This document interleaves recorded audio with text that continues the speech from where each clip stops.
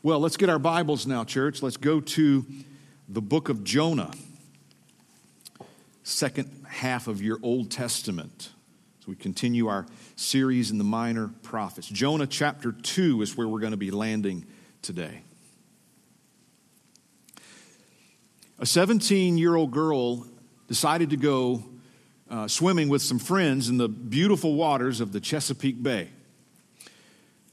But before diving in, she failed to check the depth of the water. The impact caused her spinal cord to be severed, which rendered her instantly paralyzed from the shoulders down. The doctors did all they knew to do, but the news was grim. She would never walk again, and she would be constrained to a wheelchair for the rest of her life. For a 17-year-old girl with her whole life in front of her, in that moment, imagine all her hopes and dreams just completely crashing down. Imagine the questions that could possibly run through your mind if you endured something like that. Lord, why? Why me? Why would I not be able to be healed? She's thinking, am I ever going to have a family of my own? Am I ever going to be able to do anything with my life? Lord, are you even real? So depressed and angry, she even begged her friends to help her commit suicide. But God intervened. In the midst of her darkest moment, God brought the light of the gospel to this young lady, gloriously saved her. And now, since then, 50 years later, she has been a voice for the disabled. You've probably heard Joni Eareckson Tada, her name in the Christian world. Not only a voice for the disabled, but she is a voice of encouragement and applying the gospel to suffering and God being near us in the darkest times. There was a movie made about her life. She's written 35 books, translated into 20 different languages. Recently, a reporter asked Joni, how can you believe in and follow a God that would allow you to suffer like you do? This is what she said. What we believe in the light, we can be so quick to doubt in the darkness. And I've seen too much of the light to not choose the Lord. Perhaps the gift of pain and quadriplegia is that it forces me to recognize my desperate, desperate need for God, and that is a good thing. We know in our lives, whether we suffer to that extent or not, we all know what it is to go through dark times in our lives. We know what it is for God to meet us in those times. But we can also know in our weakest moments, there's also a temptation to allow our trials to define us, to allow our trials to stunt our growth, that somehow our faith can't grow beyond that moment. That was much of Israel's history in the Old Testament, being defined by their suffering. Because their suffering and their persecution and exile and slavery was just this endless cycle. That they were either being persecuted because they were obeying God, or they were being corrected and judged because they were not obeying God. And with Jonah, in his time, there was one group of foreign enemies that were just the face of this persecution and heartache for Israel, and that was the Assyrians. Some of the most cruel, murderous, ruthless people on the planet. Even the minor prophets that we've been studying and going through this year are categorized in relation to the suffering that Israel endured. Just throw a graph up here to show us. You may have seen something similar through the series. So you've got the pre-Assyrians. So before the Assyrians rose to power, you've got Obadiah, Joel, and Jonah, the one we're studying now. And then as the Assyrians came to full power and really wreaked havoc, you've got Amos and Hosea and Micah. And then the Assyrians begin to lose their power, but the Babylonians start taking their place as the bully on the block. That's where we have Nahum and Zephaniah and Habakkuk. And then we have the post-exile. After Israel comes out of exile and slavery, you have Haggai, Zechariah, and Malachi. So just to see how they're categorized, even in connection with suffering, God's people in large part were defined by that. This also helps us today because we're able to see where the book of Jonah falls in a time where the Assyrians were coming to power, but not fully yet. But Jonah had already heard from the prophets that came before him the repeated warning. Unless Israel repented and followed God, God would send their enemies, namely the Assyrians, to enslave them. Jonah knew that was the divine threat if Israel didn't repent. So now with that, imagine when God came to Jonah and said, hey, Jonah, guess who I'm going to send you to warn them so they can repent? I'm going to send you to the city of Nineveh, one of the largest cities of the Assyrian Empire. And we learned last week how instead of obeying God, Jonah jumps on a ship, tries to go as far as he can in the opposite direction, away from Nineveh, and the Bible says away from the presence of the Lord. He tried to, but he didn't succeed. So God, in his mercy, sent a storm.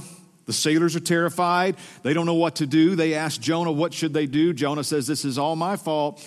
My God, Yahweh, has sent this storm. The only answer is to throw me into the sea. Of course, he could have repented, but he didn't. He said, you got to throw me overboard. And so, against their better judgment, that's what the sailors did. And now we pick up in our text today with Jonah sinking into the deep, sure death, surely he's going to drown. Let's back up to chapter 1, verse 17. We're going to read through chapter 2, verse 10, and then we'll pray. And the Lord appointed a great fish to swallow up Jonah. And Jonah was in the belly of the fish 3 days and 3 nights. Then Jonah prayed to the Lord his God from the belly of the fish, saying, I called out to the Lord out of my distress, and he answered me. Out of the belly of Sheol I cried, and you heard my voice. For you cast me into the deep, into the heart of the seas, and the flood surrounded me. All your waves and your billows passed over me. Then I said, I am driven away from your sight, yet I shall again look upon your holy temple. The waters closed in over me to take my life. The deep surrounded me. Weeds were wrapped about my head at the roots of the mountains. I went down to the land whose bars closed upon me forever, yet you brought up my life from the pit, O Lord my God. When my life was fainting away, I remembered the Lord, and my prayer came to you into your holy temple. Those who pay regard to vain idols forsake their hope of steadfast love. But I, with the voice of thanksgiving, will sacrifice to you. What I have vowed, I will pay. Salvation belongs to the Lord.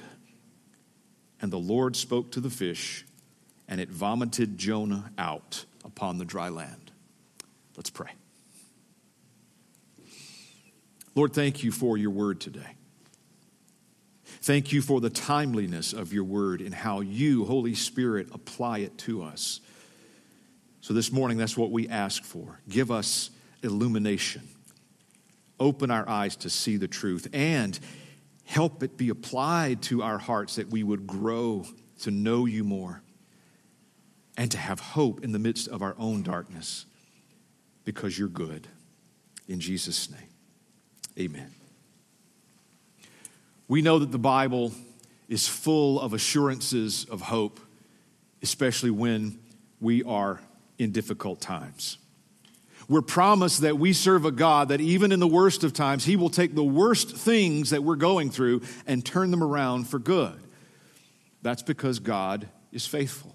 Jesus promised to never leave us nor forsake us. And this is especially important to remember when we are going through trials, when we're going through our own darkness, that when we don't even know what is going on, we don't know where to go, where to turn, God does. and he is still in control. In fact, I'd like for you to hold on to this central truth this morning from our text, and that is that in our darkest times, God is not only with us, but God is using the darkness to work in us his good will. We have that assurance this morning. Now, the many things we could glean from this part of the book of Jonah, I would like for us just to consider two ways we can see how God uses our darkness for good. The first way is this: God will use our darkness to remove distractions and reveal himself to us.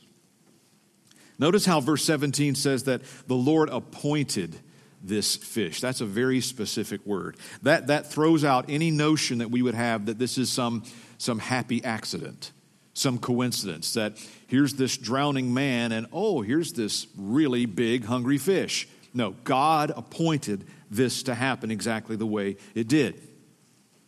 Now, imagine for a moment what it seems the text doesn't spend a lot of time on. You know, when you're reading a narrative, the next sentence could be a day later. But for us, it's a second. We don't know how long Jonah was treading water. If he could swim, it could have been for hours. We don't know how close he came to dying or how deep he sank in the water. So there was a very real moment where Jonah was drowning. In Sunday school, we get the picture, Jonah, he's smiling and being thrown off the boat, hey, and he splashes in the water, and here's the fish smiling, hey, swallows him. Maybe there were hours. We do know this: Jonah thought he was going to die. And that's kind of what he wanted, instead of preaching mercy to the lost. But God intervened. Now, in the moment when a man is drowning, what is his immediate need? To be rescued from drowning, right? Now, that was his immediate need, but that was not his greatest need. Jonah's greatest need was a changed heart.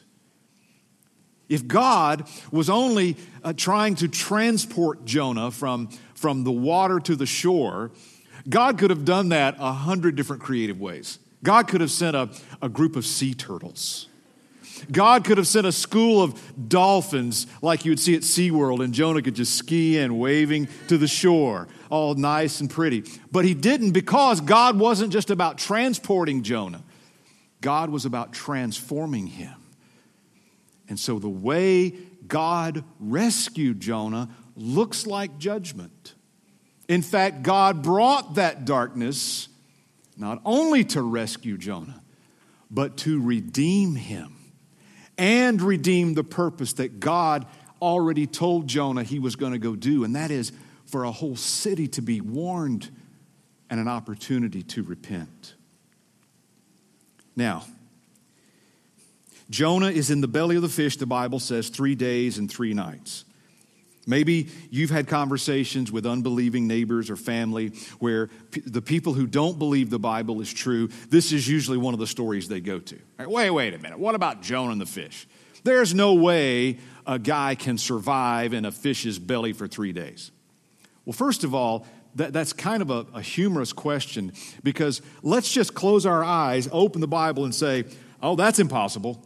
That can't happen without God. So the God who made everything with a word, the God who can raise the dead back to life, what is impossible for him? Nothing.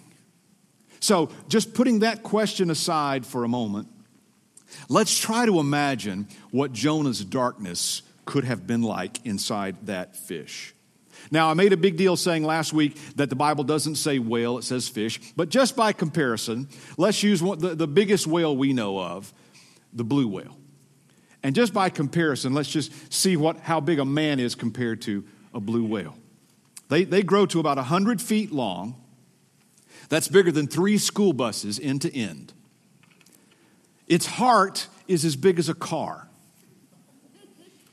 Its tongue is as big as an elephant, just its tongue. Its stomach can hold up to 4 tons of food at one time, which is, by the way, filled with air. And so, plenty of room for a man. The average temperature inside that stomach would be about 108 degrees. If you ever go into a sauna, it's pretty close. Now, add to that sauna the overwhelming stench of rotten eggs because of the half-digested food going on. And don't forget, the stomach is full of acid, breaking down food. So here's the picture of Jonah. Unless God intervenes, Jonah has no hope. He's going to die a slow, painful, stinking death. That's where Jonah is for 3 days and 3 nights. If there was a good time to panic, this is it. This would be appropriate. Looking at his circumstances, Jonah had no hope. But that's exactly what God intended. That Jonah would see that Jonah is not in control. Jonah would see there is no hope apart from the Lord, and there really is no joy and peace apart from walking in the will of the Lord. And we all know what it's like to be in a trial where we're asking questions. Maybe you're in one right now where you've been praying, Lord, where are you? Lord, how long? How long am I going to have to endure this? What am I doing wrong? What lesson do I need to learn so that I can get relief? By the way, it's not wrong to pray for relief. But we can just be assured God is always up to something more than just relieving pain. He's always after our hearts. And that's always good for us. Lord, how long is my child going to be sick? How long do I have to endure this anxiety and fear? How long, oh Lord, is my marriage going to be in shambles? How long are my finances going to be a mess? How long but before that hurt from my past will finally let up and not hinder me now? How long, oh Lord? We want rescue, but God is after our redemption. Jonah, no doubt, wanted to be somewhere else other than the belly of that fish. But God was intent on changing Jonah's heart. I've shared this with a couple of people, but during my sabbatical, so my office at home is in our basement. And so I'm surrounded with my books, but I'm also surrounded with boxes and storage and clutter. And so for about the first month of my 3-month sabbatical, there was just intense heart work going on. Reading scripture, reading books that were helpful, praying, just spending extended time all day long with the Lord. And God met me over and over and over. And then later in the afternoon, I started feeling this kind of urge to start cleaning stuff up. So I'm taking down boxes off the shelves that surround my office. And I'm like, what? Oh, I've been looking for that. Or what? We kept this for this many years? You know, we lived in that house now for 13 years, and there's a box I haven't even opened yet. What's going on? And so I just began to clean up. I began to declutter. I spent weeks in the afternoons just getting rid of stuff. One day, Chloe came to me. She said, Dad, why are you cleaning up everything? And I just kind of told her, I said, I'm not sure. But I think this is a reflection of what God's doing in my heart. I think there's some decluttering that God is doing. He's getting rid of distractions. He's removing stuff that I kind of added on that don't belong to me, or stuff that I don't need, that I've been holding on to. I think what's going on around me is what God's been doing in me. And I pray for me and I pray for you that God continues to do that kind of good work in us. You see, sometimes our circumstances can begin to reflect what's going on inside of us.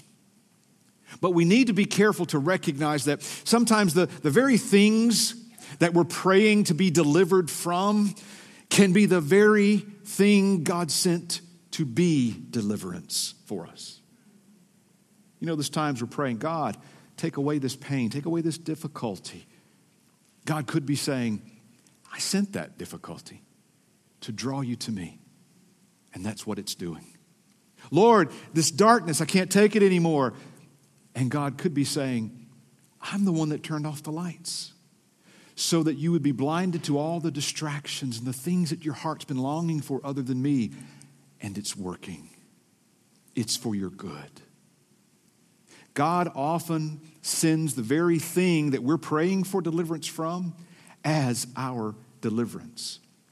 In the darkness, we can't see clearly, but God is teaching us. We can't see what's going on. He can. We don't know what's happening. He knows. He's removing distractions, and He's revealing Himself to us. And secondly, God will use our darkness to refocus our faith and rekindle our affections for Him. Now, here in the majority of chapter 2, this is Jonah's prayer. And it's actually a prayer and a psalm and a sermon all at once. We're going to walk through it briefly. Verses 1 and 2. Then Jonah prayed to the Lord his God from the belly of the fish, saying, I called out to the Lord out of my distress, and He answered me. Out of the belly of Sheol I cried, and you heard my voice. So notice Jonah starts with declaring God's faithfulness. He says literally, from my grave you rescued me and heard my prayer. Now remember, he's still in the fish. He's not talking about something in the future. He's talking about how God already rescued him from drowning. Jonah's beginning to see that fish is not a curse but a blessing. Even though he doesn't want to be in that fish, Jonah acknowledges God is sovereign. Look at verse 3. For you cast me into the deep, into the heart of the seas, and the flood surrounded me. All your waves and your billows passed over me. Then I said, I am driven away from your sight, yet I shall again look upon your holy temple. The waters closed in over me to take my life. The deep surrounded me. Weeds were wrapped about my head at the roots of the mountains. I went down to the land whose bars closed upon me forever. Yet you brought up my life from the pit, O Lord, my God. Now remember, Jonah's praying in the fish. He's praying on the third day that he's in the fish. So his circumstances haven't changed. They're just as bad as the other 2 days. But Jonah's heart appears to be changing.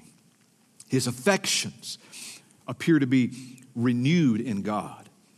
And it's here Jonah cries out to the Lord, my God. The God he's been running from, it looks like he's now running to. You are my God. Now look at verse 7. When my life was fainting away, I remembered the Lord, and my prayer came to you into your holy temple. Those who pay regard to vain idols forsake their hope of steadfast love. The trial, the circumstance, the discomfort you're going through right now, God will use it. If it's something that is a result of our sin and disobedience, God will use it to give us opportunity to repent, to draw us back to Him. The kindness of the Lord leads us to repentance. He's using that for our sanctification, to grow us in maturity, to strengthen our faith, to remind us of His steadfast, covenant-keeping love. And the good news for Christians, of many of the pieces of good news we have, is we don't have to wait for the end of the trial to find joy, to find gratitude. In the middle of the circumstance, when it hasn't changed, we can have a different perspective, knowing, being reminded that God is at work. The very situation you want to be rescued from, God is using to draw you to Himself. Verse 9. But I, with the voice of thanksgiving, will sacrifice to you what I have vowed I will pay. Salvation belongs to the Lord. Jonah submits to the Lord. His sacrifice is going to be his obedience. He says, I will go. In the beginning, he ran from God because he despised God's mercy. But now, in the midst of his most desperate time, God's mercy takes on a whole new meaning for him, and he's grateful for it. Isn't that how God uses trials in our lives? Maybe not instantly, but eventually. We begin to see where our hearts are prone to complain, prone to be discontent. When we're complaining about what we don't have, God lovingly reminds us what we do have, reminding us just how blessed we are. You see, I think part of the reason is not only do we live in a fallen world and we dwell with, or we wrestle with indwelling sin, but I think our perspective gets skewed sometimes. When something bad happens in our life, it's almost like a shock and a surprise. And when something good happens in our life, it can be, yeah, I kind of expected that, or I did that. Shouldn't it be the opposite in a fallen world? When something bad happens, we should say, that's kind of what happens in a fallen world. And when something good happens, we should be, oh, wow, God, you're amazing, and be grateful. Isn't it funny how the bad memories are much more vivid than the good ones? Sometimes you got to think hard for good memories, but the bad ones just pop right up. I think it's because we hold to them.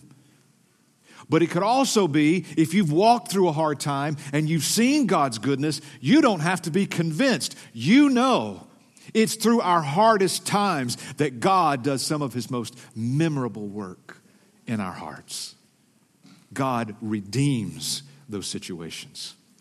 So, Jonah, he knows his sin got him there. He knows he deserves death.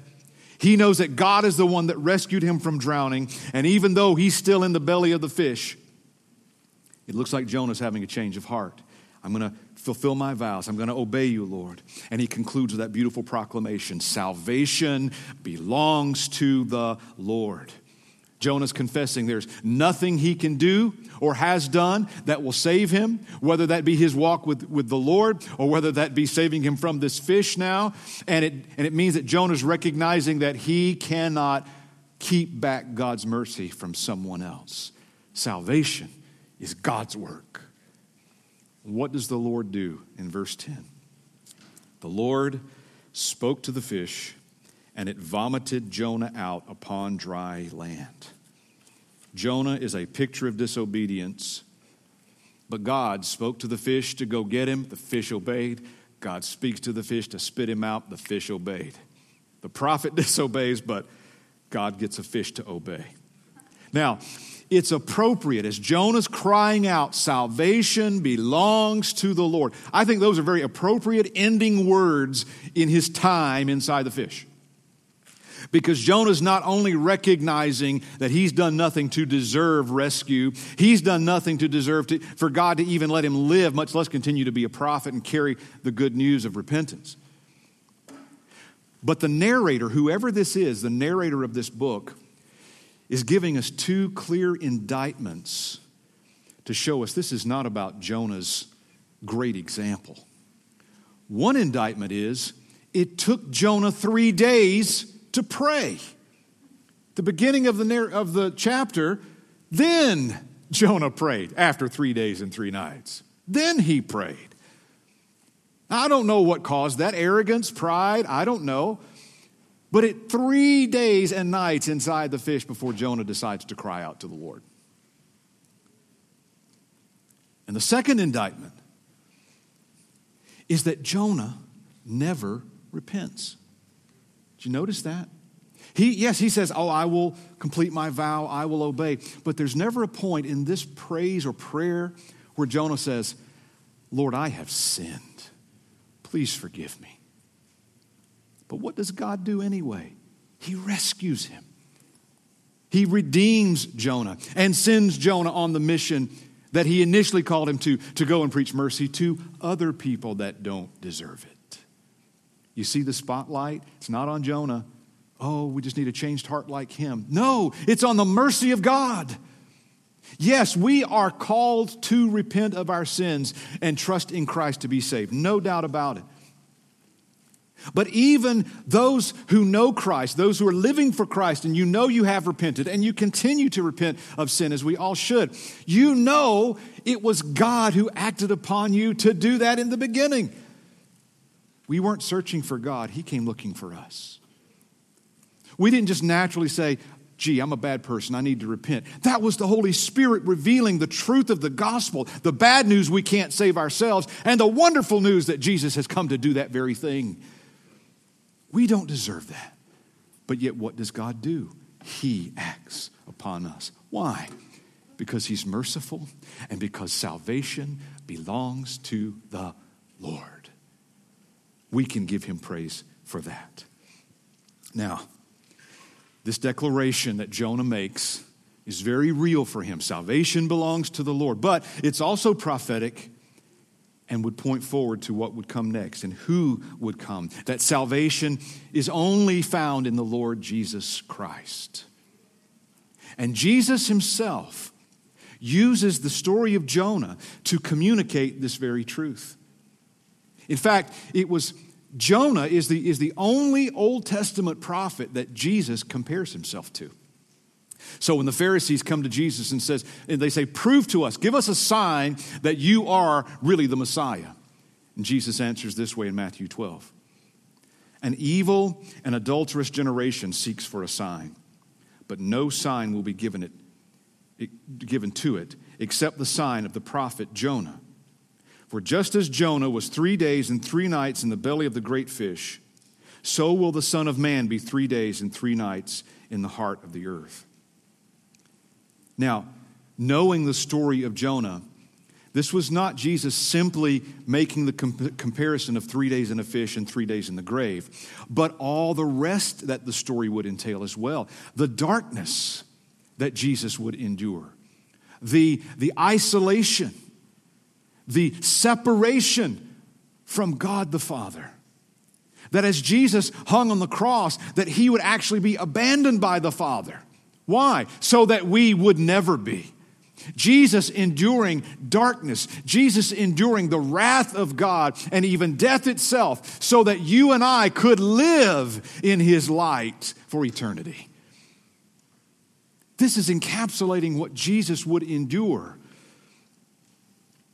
Thankfully, we know that Jesus on that third day broke the grip of death, rose from the dead, giving us hope and life and light to live in him and with him forever. That Jesus rescues us from our sin and therefore redeems us from the curse, redeems us from the pit, redeems us from what we deserve by giving us the mercy we don't deserve.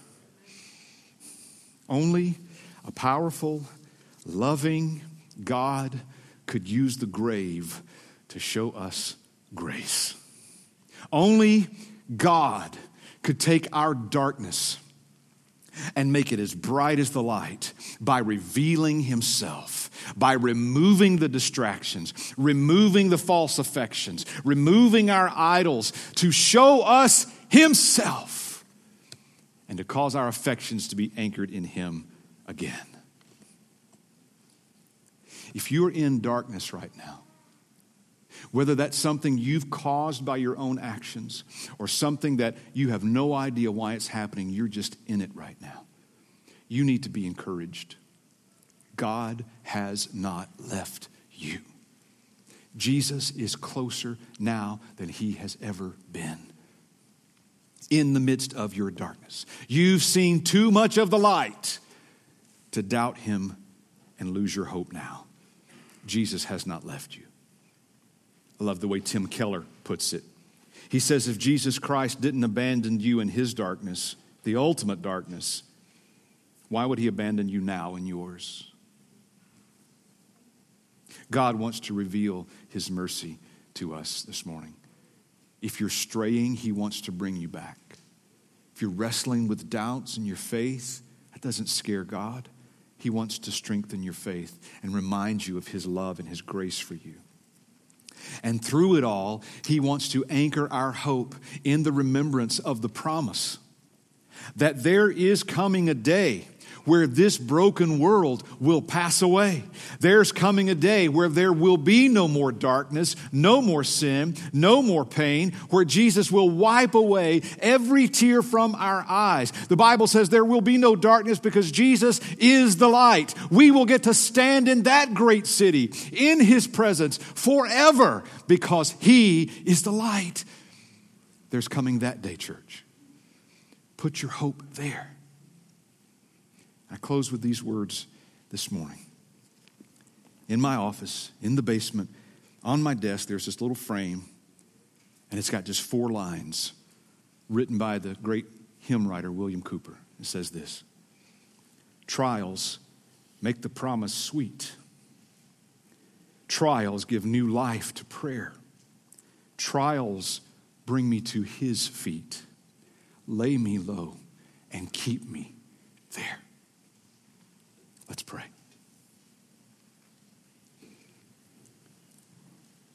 Lord Jesus, we do not have a high priest who is unable to sympathize with our weaknesses, but who was tempted in every way as we are, yet without sin. You are compassionate toward us in our trials, in our struggles. And even when we sin, you are quick to repent, or quick to forgive as we repent. So, Lord, this morning I pray for my brothers and sisters. I pray for those watching at home, wherever the darkness is surrounding them, wherever the trial feels overwhelming, that, Lord, they would see you in the darkness. As we pray for relief, Lord, let us have a greater prayer for redemption. Draw our hearts to you, that we would love you with a steadfast love, and that we would give you the glory and praise you deserve.